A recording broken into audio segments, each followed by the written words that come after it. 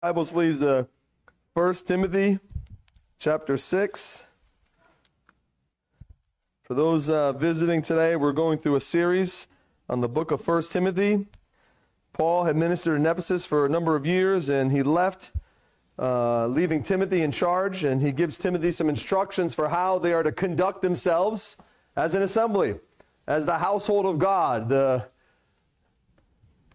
church of the living God. And so we've been looking at these instructions. They're good. They're good, even though Paul is writing to someone like Timothy, a spiritual leader in that church. Certainly we've looked at these instructions are applicable not only to spiritual leaders, but to each and every one of us. And certainly they're applicable to our assembly today. And so today we're looking at verses 3 through 10 of chapter 6. In case you were not aware, we are almost done with 1 Timothy. And you know what? We said you might as well just keep going. So we're going to continue with 2 Timothy when we're done with 1 Timothy. So for this first half of 2024, you're going to get some instruction on the pastoral epistles. Okay? So again, as you're reading, you may want to read through 1 and 2 Timothy several times. What I'd like to do is, as you're there in 1 Timothy chapter 6, I just want to read to you a portion here. You don't need to turn there, but it's in Acts chapter 20. Just a few verses here. It says this. It says, therefore, take heed to yourselves and to all the flock among you, which the Holy Spirit has made you overseers, to shepherd the church of God, which he purchased with his own blood. Many of us have heard this before. He's speaking to the elders there, telling them, hey, listen, take heed to yourselves before you take heed to the saints in your assembly, right? And this is what he says in verse 29. He says, for I know this, that after my departure, savage wolves will come in among you, not sparing the flock. Also, from among yourselves, men will rise up, speaking perverse things to draw away the disciples after themselves. Therefore, watch and remember that for 3 years I did not cease to warn everyone night and day with tears. So now, brethren, I commend you to God and to the word of his grace, which is able to build you up and give you an inheritance among all those who are sanctified. And then even in this epistle, right, we have on a couple occasions already, in chapter 1, verse 3, Paul says this, as I urged you when I went into Macedonia, remain in Ephesus, that you may charge some that they teach no other doctrine. And then, of course, in chapter 4, verse 1, he says to Timothy, now the Spirit expressly says that in latter times some will depart from the faith, giving heed to deceiving spirits and doctrines of demons. The Lord will bless the reading of his word to us once again. Let's just open in a word of prayer. Our Father, over and over again, we didn't even read all of them. Your word warns that there will be those who rise up amongst us who are not only false teachers, but are teaching false doctrines. We're living in a time where, we know the world doesn't accept truth any longer. And we see this creeping into your church as well. And so we pray, Lord, as we look at some of the marks of these things, some of these things to look out for, that you would give us wisdom and give us discernment, because we want to protect your assembly. As we've already learned, it's your assembly that is the pillar and ground of truth. We are responsible for displaying the truth. We are the ones who are responsible for supporting and upholding the truth. And we know that the enemy would love nothing more than to tear that down, even within this place.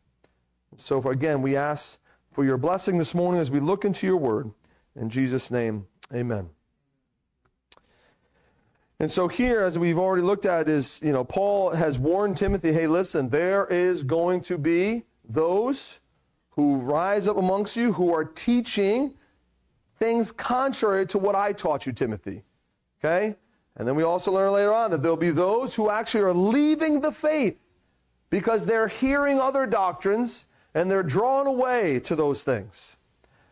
So here, when we get to this portion here in 1 Timothy chapter 6, which is, I think, important for us, is that Paul is actually going to tell Timothy, hey, listen, here's what to look for. Okay, and so our 2 points this morning are very simple. We're going to look at the marks of a false teacher, and we're going to look at the motives of a false teacher. Okay, those are the 2 things we're going to look at. The first thing here is in verse 3 of 1 Timothy chapter 6. And the first mark of a false teacher is their arrogance. Their arrogance. Look at this. He says, if anyone teaches otherwise and does not consent to wholesome words, even the words of our Lord Jesus Christ, and to the doctrine which accords with godliness. Okay? What Paul here is saying is they are refusing to consent to the words of the Lord Jesus Christ or to his doctrine. The word otherwise here in the Greek is just means another of a different kind. Okay, it actually frequently refers to something diametrically opposed to what is right. These guys are teaching otherwise. But not only that, the word consent means to come to draw near. It refers to the act of one who accepts another's offer, right? It actually means to give one's agreement to. And so here what Paul is telling Timothy is that there were those who were teaching things diametrically opposed to Paul's teaching. They do not agree or accept the teachings of Paul. It's arrogance. They refuse to agree or to accept the teachings of Paul. And he uses another word here in this verse. He says they do not consent or agree to the wholesome words. Wholesome is to be sound, right? To be well, to be healthy. When I did the overview of this book, right, we looked at this. It's where our word hygiene comes from this Greek word. Godliness in this verse means piety towards God, reverence, respect. Okay? It's referring to that teaching which concerns the proper attitude of the individual towards God. So this teaching that they refuse, this teaching that they don't agree with, right, is not only godly, but it actually promotes godliness. And they want nothing to do with it. Isaiah's first test of any teacher was this. To the law and to the testimony, he says, if they speak not according to his word, it is because there is no light in them. It's Isaiah chapter 8, verse 20. In 2 Timothy, when we get to there, chapter 1, it is important that the church, it says, hold fast the form of sound words, which is that same word here, or healthy words. Okay? We have to hold fast to it, brothers and sisters. Okay? We cannot forsake it. We cannot just decide, no, I'm not going to agree with this anymore. Okay? In fact, if you'll turn me just quickly to 2 Peter, keep your finger there in 1 Timothy, 2 Peter chapter 2.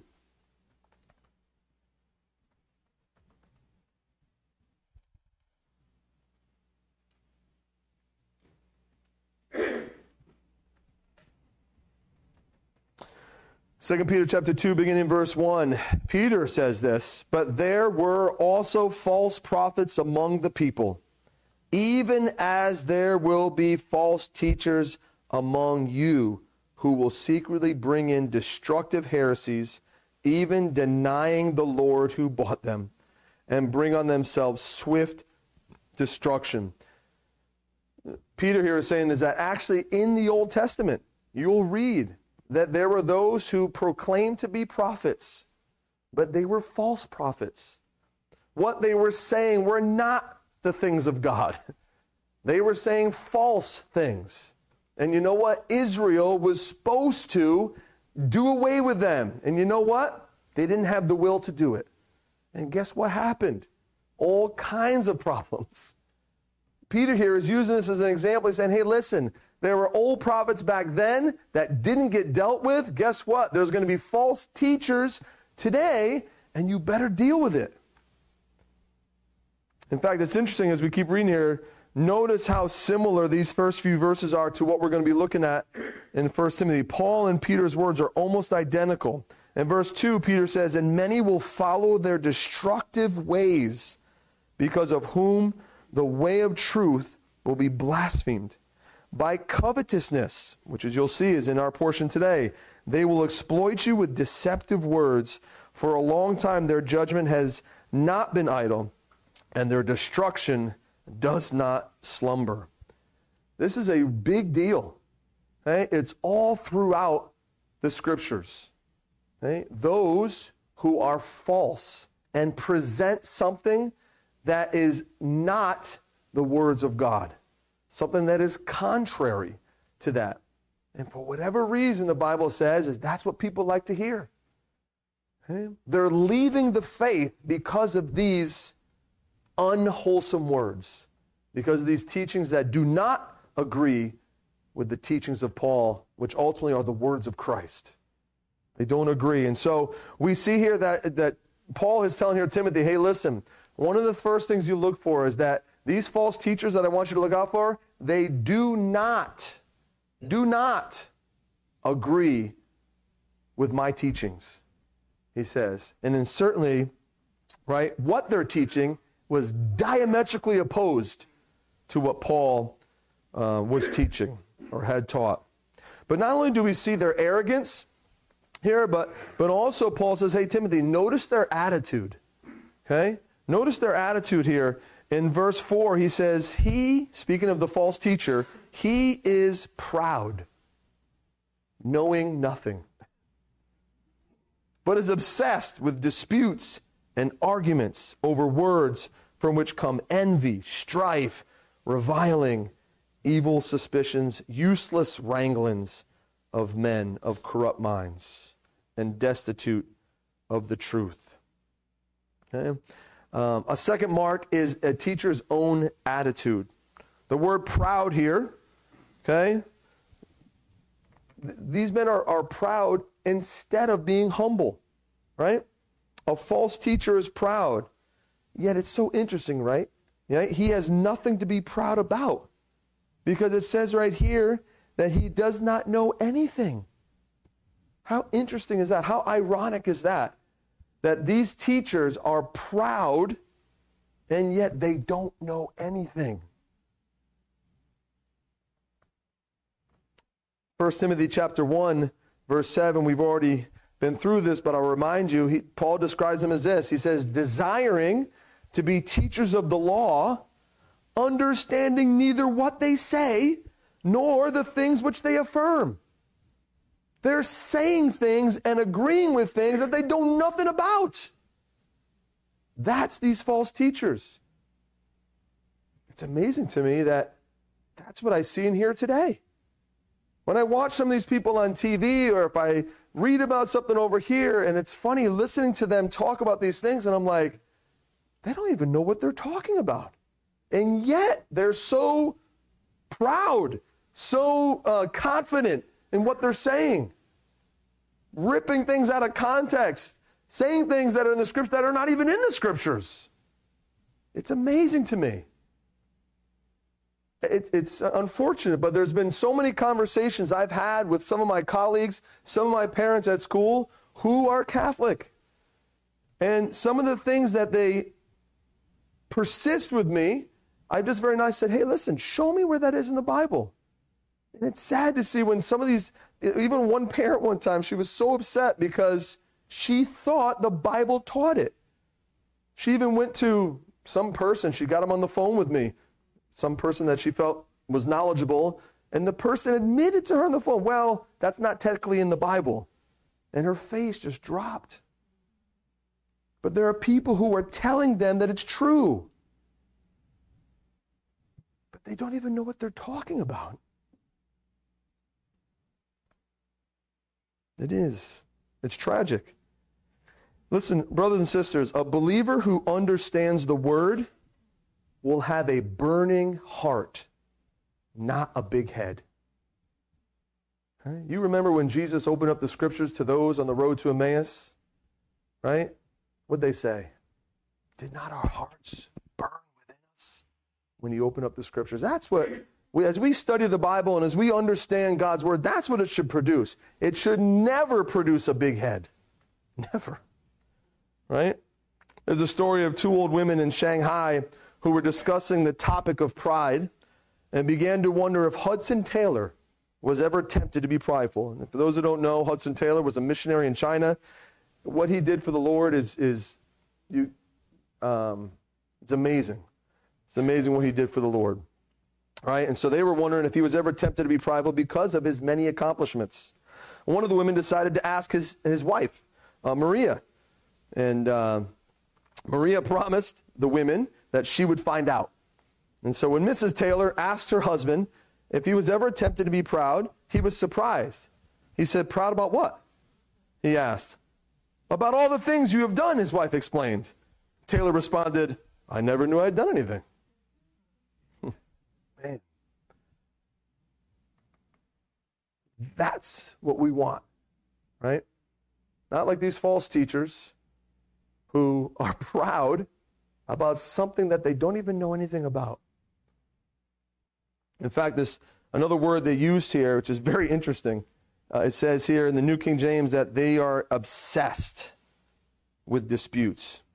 Obsessed actually means filled with a morbid desire. It actually means to be sick. Okay? So metaphorically, it's used of an ailment of the mind. So it speaks of morbid fondness for something. The idea is a simple one of sickness as opposed to health. Right? And so again, it's interesting that Paul here is using this on purpose. He's using this word in contrast to wholesome. Remember, we talked about the wholesome words of Christ, which are healthy. We get that word hygiene from. These guys, it says here that they're obsessed. They're sick, is what he's saying. Okay? In fact, this conceited attitude, right, causes the teacher to argue about minor matters concerning words. See that in verse 3. Instead of feeding on the wholesome words of Christ, right, you might say that they get sick about questions. You see, people love speculative questions. Right? Instead of being steady in their faith, they experience paralysis by analysis.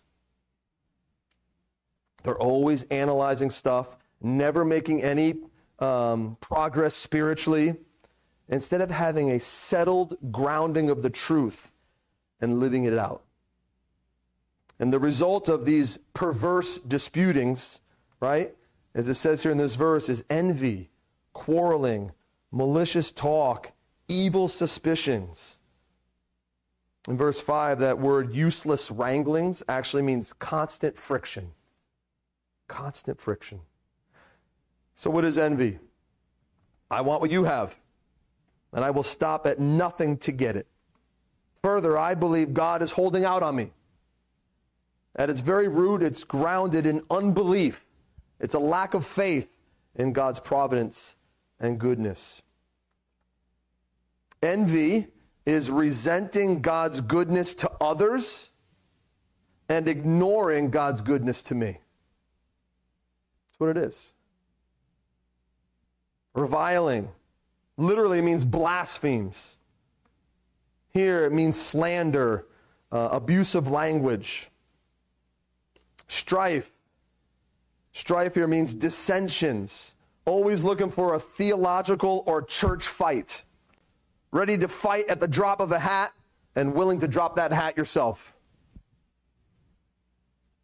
Evil suspicions. Always looking to criticize. Never giving the benefit of the doubt. Questioning others' motives. Something you could never know. You would rather misrepresent others than take the time to find out the truth. In verse 5, it says that these are men of corrupt minds. It actually could be better understood as men corrupted in mind. Verse 5. 1 Timothy 6. You're welcome. Destitute of the truth. This word, that's an interesting phrase, destitute of the truth. It means to defraud, rob, despoil, or to allow oneself to be defrauded. And so the implication is that they once possessed the truth. And so a very common hearsay in the Christian world is this so-called prosperity gospel. The teaching that material affluence is a reward from God for faith and spirituality. Paul himself, arguably the greatest Christian of all, right, disproves any such teaching. Not only by such passages as this, but by his own life. Okay? Like the Lord Jesus himself, Paul finally died with almost no possessions at all. He had nothing. His strong rebuke of this type of teaching says its promoters are men of corrupt minds and destitute of the truth. In fact, he says this there at the end of verse 5. He says, don't have fellowship with them. Stay away from them. And so the tragedy of all this is that people are robbed of the truth while they think they're discovering the truth. That's the tragedy of it. They think that the weekly arguments in their meetings during which they exchange their ignorance are a means of growing in grace, when the result is actually a loss of character, not an improvement. And so we have to be careful of this. Okay? We can be susceptible to these things too. And so we see here the marks of false teachers, right? They're ones who are teaching something other than what Paul was teaching, the words of Christ. They were those who were proud. But then we also see the motive for their teaching. Okay? These false teachers thought that godliness was a way to financial gain. They used their religious profession as a means to make money. What they did was not a true ministry. What they did was what we call a religious business. We don't see that today, do we? Paul was always careful not to use his calling and ministry as a means of making money. In fact, there was one time, right, where he refused support from the Corinthian church. Has anybody ever known a full-time worker who refused support? I've never met one. Paul refused it. The Corinthian church says, hey, listen, we want to support you, Paul. And he said, no, right, because he did not want anyone to accuse him of greed. Amazing. That's in 1 Corinthians chapter 9, verses 15 to 19. In fact, in his letter to the Thessalonica church, Paul says this. He says, he never used his preaching as a cloak of covetousness. Or another way of reading that is a pretext for greed. In 1 Thessalonians 2, verse 5. And so what a tragedy it is today, right, to see religious frauds who prey upon gullible people, promising them help while taking away their money. It's horrible. It happens all the time. All the time. And so, to warn Timothy and us, right, about the dangers of covetousness, right, Paul shares with us a few facts in these rest of these verses we have here. The first one is in verse 6. Wealth does not bring contentment. Wealth does not bring contentment. The word contentment means an inner sufficiency that keeps us at peace in spite of outward circumstances. And it's important for us to know what contentment is not. Okay? Contentment is not laziness. It is not selfishness. It's not complacency. It's not Winnie the Pooh in the 100-acre wood after polishing off a whole jar of honey, then plops himself down against a tree for a nice, sticky, satisfying nap. That's not contentment. Contentment is an attitude of the mind. Okay? Independent of the externals and dependent on God. Godliness with contentment is independent of one's bank book. Okay? Independent of one's possessions. It is recognizing the sufficiency of what we have. Philippians chapter 4, verse 11, Paul says, I have learned in whatever state I am to be content. No matter what it is. And Paul was in both. Paul knew what it was to have much, and Paul also knew what it was like to have nothing. And Paul learned this secret. You see, true contentment comes from willingness in the heart, not wealth in the hand. That's where contentment comes. Willingness in your heart. Right? To know that what God has for us is sufficient. A person who depends on material things for peace and assurance will never be satisfied. For material things have a way of losing their appeal, don't they? On Wednesday night in our small group, we were just talking about how in Matthew 6, right? It says, do not store up for yourselves treasures on earth. Why? Well, because they'll rust and moth will destroy, and even a thief can come in and take it. Okay? The treasures of this earth are fleeting. Okay? They're temporary. But Jesus says in that same chapter, right? He says, but seek first the kingdom of God and his righteousness, and all these things will be added unto you. You see, Jesus says that if you will put God's interests first in your life, he actually guarantees your future needs. Guarantees them. If you seek first the kingdom of God and his righteousness, then you will never lack any necessities of life. The Bible promises that. You will never lack the necessities of life. God will provide all those things for you, but he needs you to first put him first. Okay? That's where true contentment lies, not in outward circumstances.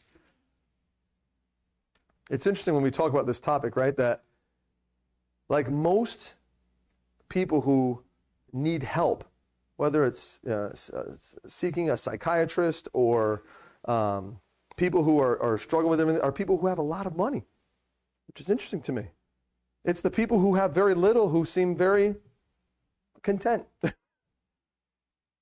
And he actually talks about that a little bit too. There is some dangers, right, to having a lot. And so, wealth does not bring contentment. But also wealth, we've kind of already alluded to this a little bit, is wealth is not continuous. Right? Wealth is not lasting. Right? He says here, and I'll read verse 6 because you didn't read it. Now godliness with contentment is great gain, for we brought nothing into this world, and it is certain we can carry nothing out. This is a fascinating verse for me. I'll try to explain it as best I can. So the word and in some of your Bibles there is italicized, meaning that it's not in the original Greek text. The translators, right, they supply it in there in an attempt to connect these two statements, which they do sometimes, right? But the Greek word for it's I think it's hoti. I don't even know if I'm saying it right. That Greek word that they have in there is the connection. They didn't need to put in this word and. Okay? So expositors, they offer the following when it comes to understanding how to read this verse. Okay? You omit the and the certain. Okay? And you rend this Greek word hoti as because. And so the statement is actually read this way, which is very different than what we're reading here. We brought nothing into this world because we can carry nothing out. You think, wait a minute, what? Okay? Yeah. I'll say it one more time. We brought nothing into this world because we can carry nothing out. Job chapter 1, verse 21, Job says this. He says, naked I came from my mother's womb, and naked shall I return there. In fact, there's several verses that are similar to this one that you can read as well. You see, when someone's spirit leaves his body at death, what can they take with it? Nothing. I've never seen a soul with a backpack on, or some spirit with a trailer hitch. I've never seen that, right? When someone's spirit leaves their body at death, it can take nothing with it, because, and this is why it's because, when that person came into the world at birth, he didn't have anything with him. That's what Paul's saying here. Hey, listen, you cannot take anything with you because you didn't bring anything when you came. The because works there. And so it's fascinating to me, and to think of it that way is that, so many people, right, they hold so tightly to the things of this world. I love my dad, he used to always say, and he still says it, John, hold loosely to those things which are not eternal. Hold loosely. You can't bring it with you. Right? And the reason is because when you were born, you didn't have anything with you. Why do you think you can bring something with you when you came with nothing? And so in verse 8 here, another thought that Paul has here is that our basic needs are easily met. Right? He says here, and having food and clothing, which with these we shall be content. The word translated clothing there really means covering. So they translated clothing, but you can actually use it as shelter too, right? Is when I teach my kids about survival at school, we read a story. One of the things we always have is, what do you need to survive if you were alone in the wilderness for so many days, right? And they come right off the bat. You need food, water, and shelter. That's what you need. Okay? Those are the basic necessities, right? And so the contentment that we're talking about is this consciousness that having food and clothing or covering provided by God, we are fortified against outward circumstances. In other words, remember, you have what you need. Don't worry about what's happening. Hey, when things come into your life that you weren't prepared for, right? Paul's saying, hey, listen, you ate food today? You got clothes on your back? You're all set. Hey, you got a shelter? You're good. Hey, and that's what he's saying, right? These, right, protect the body, right? Nothing outwardly can injure the inner life. That's what he's saying. That's the contentment, where it lies. Okay? There's nothing out here that can injure what you have in here, no matter how devastating it is. We can have contentment because of just our basic needs, right? But here's the other thing too, is David Thoreau, he says this. He says that a man is wealthy in proportion to the number of things he can afford to do without. I think it's an interesting statement, right? You see, because I think we've become so inundated, right, with luxuries that we have forgotten how to enjoy our necessities. We have, right? If nothing else this morning, maybe just a challenge and encouragement for all of us is just to, again, thank God and enjoy the basic necessities that he's given us. You know? Hi.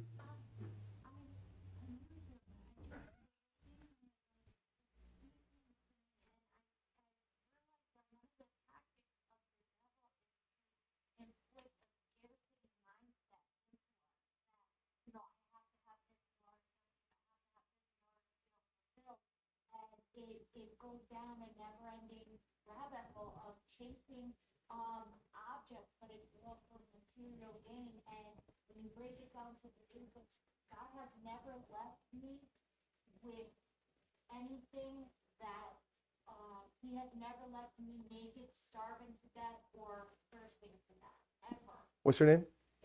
Erica. Erica. You read my notes, Erica? Read my notes? Yeah, that's a beautiful, beautiful segue into this next portion. You're right.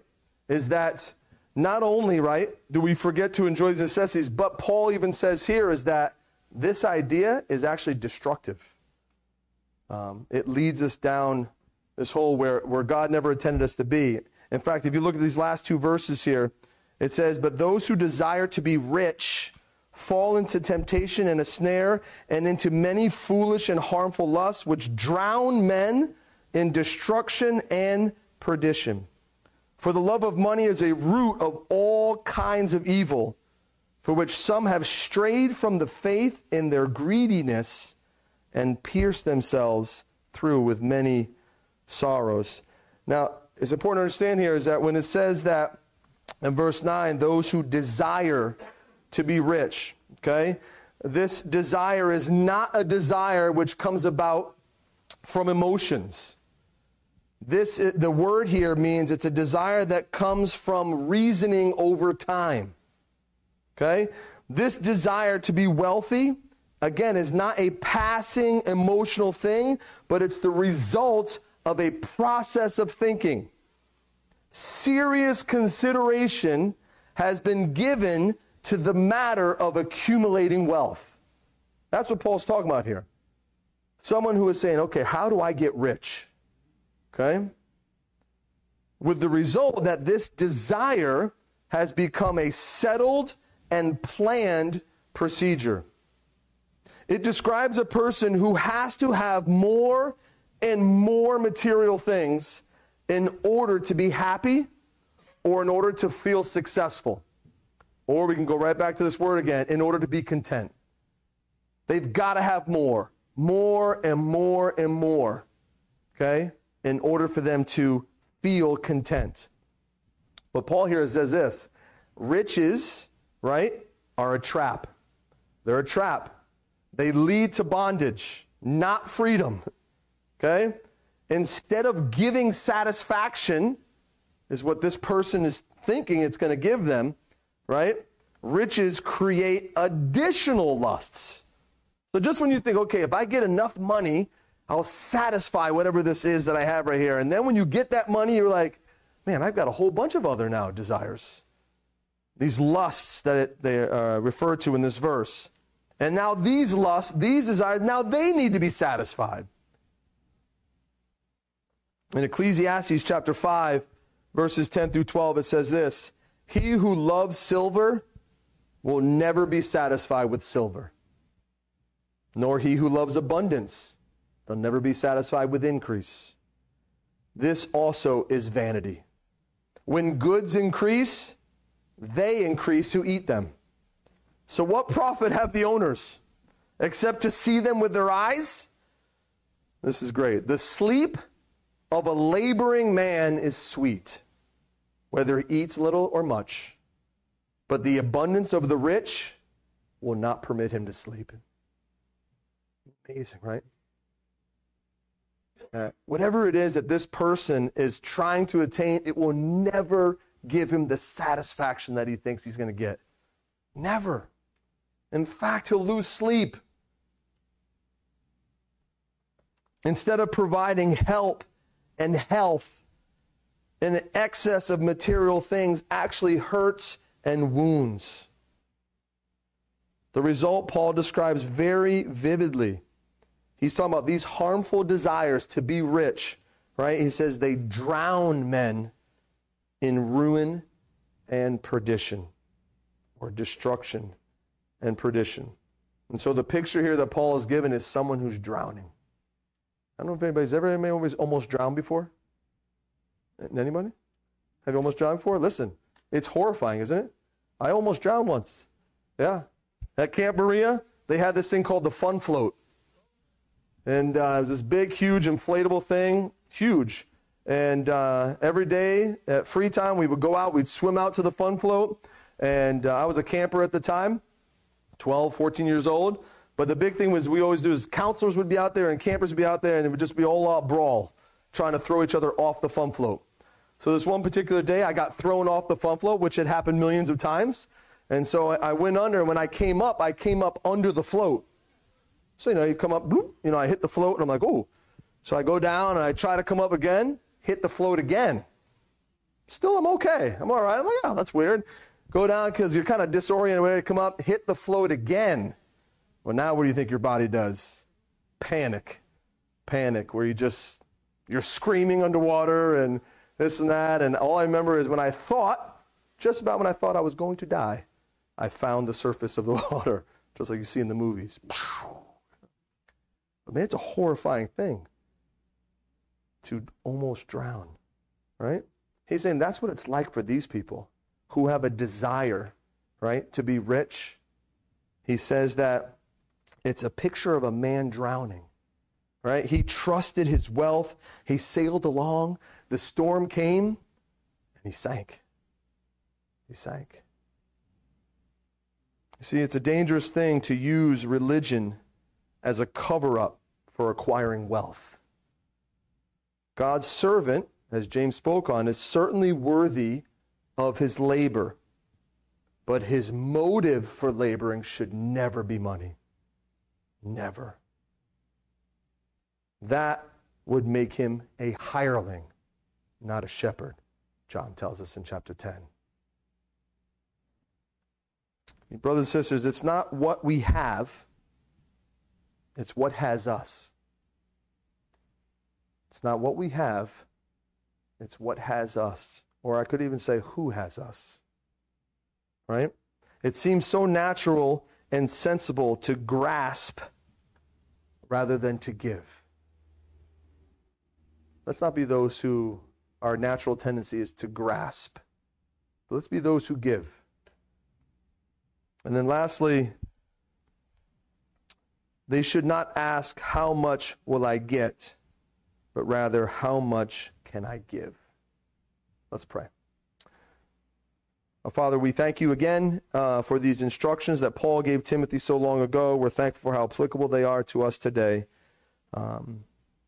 We certainly would pray for your protection here at Branford Bible Chapel, that your word tells us that there are those even amongst us that can come in and give these doctrines of demons, as Paul describes them as, teachings that are diametrically opposed to the teachings of Paul, to the words of Christ.